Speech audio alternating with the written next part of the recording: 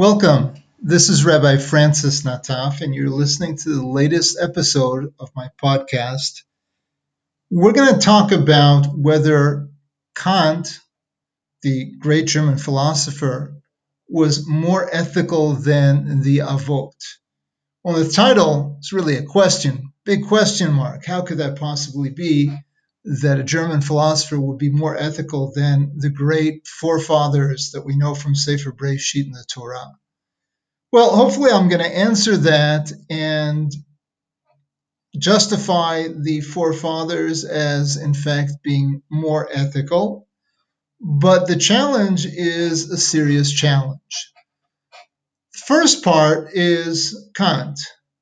So Kant has this thing some of you might have heard about called the categorical imperative. I'm not going to explain it to you. It would take too long. But one thing that I'm going to tell you about it is that according to Kant's categorical imperative, a person can't lie. Never. Under any circumstances. That seems to be a very rigorous ethic. Of course, other philosophers have attacked it for being too rigorous in the sense that not lying can sometimes lead to another person's death, right? A gangster comes to you and says, you need to tell me where Mr. X is.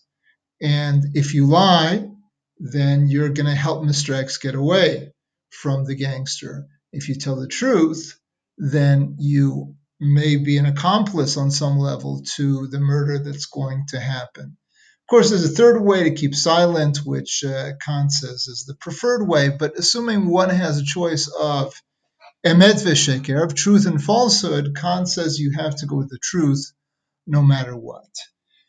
Well, one sees the problem with Kant, but on the other hand, the approach that we see in Sefer Breshit is full of problems as well.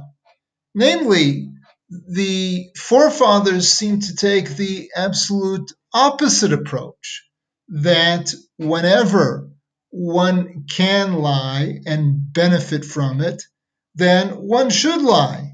Again, obviously I'm oversimplifying and we're going to explain that that's not the case, but a simple perusal of the many stories that we've had, starting in this week's Parsha going backwards, might lead us to that conclusion. In this week's Parsha, we have Yosef pretending to be someone he's not, or at least hiding his true identity from his brothers in order to create some sort of plot, which maybe we'll speak more about in 2 weeks' time.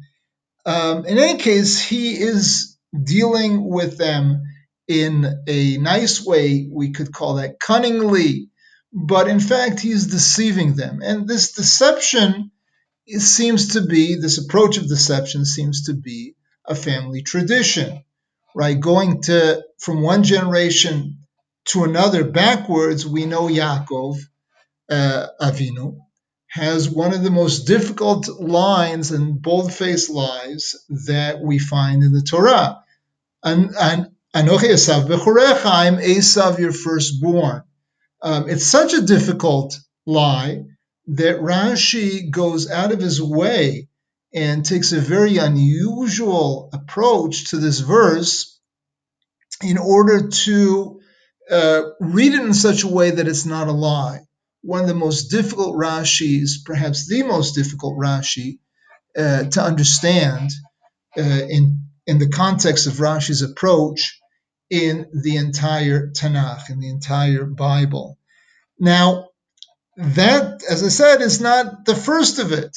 We went back one generation, but if you go back 2 generations, well, Yitzchak tells Avimelech that his wife Rivka is not his wife, but rather his sister. Of course, he learned that from his father, who said the same thing. And there are other stories like this, such that one might think that if Kant says you can never lie, it would seem like Sefer Breshit says you can always lie. But obviously we know that's not the case. And the important place of truth in the Jewish tradition is known to all of us. But I'm going to ask a question from this week's Dvar Torah this week's Parsha essay that you can read on the Jewish Press later this week, or sign up if you're not getting it already from my subscription. And the question is as follows. Yehuda, in the middle of this week's Parsha, takes on the leadership role of the family. We know Yosef and Yehuda are both the continuation of leadership after Yaakov. Yaakov is the last unitary patriarch, is the last of the three patriarchs. And inasmuch as there was one leader, the first three generations, from now on, there's going to be multiple leaders. The next time we hear about leaders, we're going to speak about Moshe and Aaron as two leaders, right? And here too, we have two brothers taking on leadership role. In any case, in the middle of this week's Parsha, Yehuda surprises, perhaps even himself, but surprises his brothers and his father by stepping up to the plate and telling his father in no uncertain words that they must take Binyamin, they must bring Benjamin down to meet the viceroy of Egypt. Otherwise, they're not going to be able to come back to him and get food in order to keep their family sustained and nourished and fed, and for them to avoid death, as is put in the Parsha. So I'm going to ask a question that I asked in the Dvar Torah, and that is along the lines that we mentioned earlier, along the lines of the family tradition of deceiving others when you find yourself in a difficult predicament. And again, against Kant, contra Kant, we know other philosophers say that there are times when lying is appropriate, is the more moral choice. And essentially that's what happens in these other stories. We can go through them one by one, and there obviously are questions and discussions on each one of them. But the bottom line, the assumption is that in each of the stories, the better approach is to deceive the other, because telling the truth would have resulted in something even worse. Now, getting back to my question about Yehuda. Yehuda has this family tradition of deceiving people, especially deceiving people with false identities, in order to get out of difficult predicaments. Okay, that's where they are now, meaning they are in a difficult predicament. Yaakov, his father, Jacob, Israel, is claiming that it's extremely difficult for him to let Binyamin go down with the brothers. He's already had difficult experience, very traumatizing experience with Yosef, who he believes is dead. And at this point, there's another brother that's stuck in an Egyptian prison. So we can understand the difficulty Yaakov, the father, has with Binyamin, especially as mentioned, Binyamin is the last and the only remaining of Rachel's two sons, Rachel having a special place in Yaakov's heart in particular. So this is a difficult bind. It's a lose-lose. There's no way to win, right? If you go down to Egypt without Benjamin, without Binyamin, so the viceroy is likely to, at best case scenario, tell you to go right back to where you came from without any food, and possibly worse. If one takes Binyamin with them, then who knows what will happen to Yaakov, especially if the viceroy plays another trick and decides to keep Binyamin, which is almost what happens. So this is the question I ask, so why doesn't Yehuda suggest the following? This viceroy, remember, they don't know it's Yosef, this viceroy doesn't know what our brother looks like. And in fact, not only does he not know what our brother looks like, he doesn't think that this brother is going to look too much like the others. He's the only one from this mother that he's going to see. and therefore the resemblance will at best only be partial to the other brothers. So why not find one of their servants? Presumably we're dealing with a wealthy family with servants. Take one of the servants or one of the neighbors or one of the friends or one of the business partners and dress him up as Benjamin. Case closed. Everybody wins. The viceroy is fooled. He believes they've kept their part of the deal, gives them the food. They go back to Jacob, who has not had the difficulty of separating from Binyamin. Great. This is a tremendous solution. Question is, why doesn't Yehuda go with that? And I think the answer is to be found in the Gemara, in the Talmud, in Tractate Psachim, where there's a somewhat amusing story about one of the great Amoraim, one of the great teachers in the Talmud, whose name was Rav. And Rav apparently had a difficult relationship with his wife. That the Gemara tells us, I'm looking at the Gemara in Yevamot on Daf Samech Gimel Amud Aleph, that's 63a in Yevamot. Is that what I said? Yevamot is the Gemara I'm looking at, 63a. And over there it tells us the story of Rav and his wife. Now, the vignette that it shares with us is that the custom of Rav's wife would be to prepare him the opposite of what he wanted for dinner. Right? The Gemara says apparently their menu was fairly limited. It was lentils or peas, one or the other, and whatever Rav would ask for, she would make the other thing.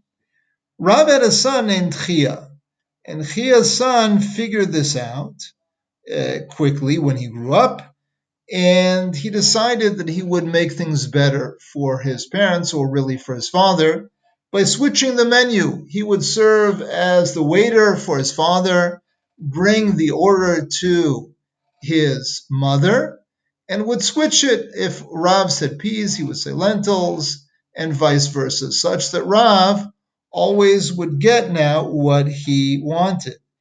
And so he makes a approving comment about his wife to his son Chia, and he finds out, or the son Chia tells him that his mother, meaning Rav's wife, has not changed at all, but he's found this new approach in order to get him what he wants. Rav, however, says that this is not the way to go. And he quotes a verse in Yirmiyahu, and he says the problem with this is taking the snippet from the verse in Yirmiyahu. It's 9:4, chapter 9, verse 4. Limdu leshonam davar sheker, that they will teach their mouths to speak falsely. That if you do this when you don't have to do it, then you're going to get used to it. And I think that's the answer to why Yehuda did not rely upon the family tradition.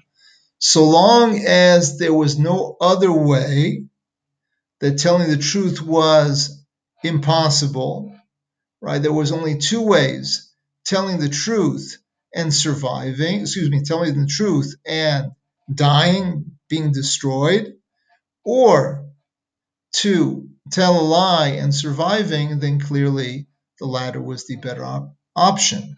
However, in this case, Yehuda understands that there's a time to move on. There's a time to say, I don't have to use what we call bidi avad standards. I don't have to use standards that are meant to be used only in an appropriate situation, but not meant to become habit. And I think that's the issue. I think that's the issue that Torah teaches us, that yes, we are allowed to take upon ourselves a lower level of morality in different situations, in wartime footing, for example, in situations where there's danger to life.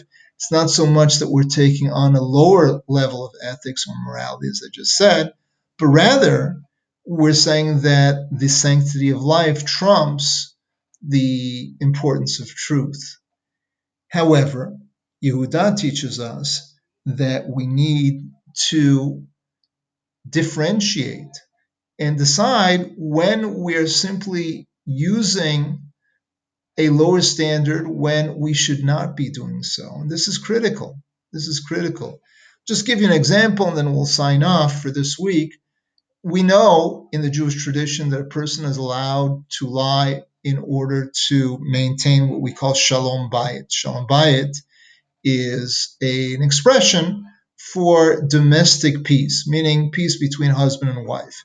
So I'm not a posek, and I'm not telling you definitively that you're allowed to do this, but it would seem to me that if you forget your wife's birthday, and she would be hurt by it, and presumably she will be hurt by it, then you're allowed to lie and pretend that you didn't forget it, right? Obviously, you may be caught, but assuming you won't be caught and you find a way to say that you did not forget it and thereby maintain harmonious relationship with your wife, then it would seem to be that you're allowed to do so.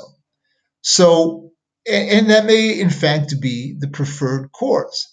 However, there's a difference between telling an untruth in this situation and having a ball doing so and regaling yourself about how much you've known about her birthday and you've been preparing for it for weeks and so on and so forth. One has to understand that when one is dealing with a b'diavad ethic, that when one is dealing with an ethic that's only permissible because of the certain circumstances that one is in, not to adopt it as our standard and as our mainstream ethic. And that's the teaching, I think, of Yehuda. That's it for this week. And please give me your feedback, send me your comments, let other people know about it. Let's stay in conversation. And I wish you from Jerusalem, tonight is still Hanukkah. I wish you a Hanukkah Sameach, a happy Hanukkah, and a good week.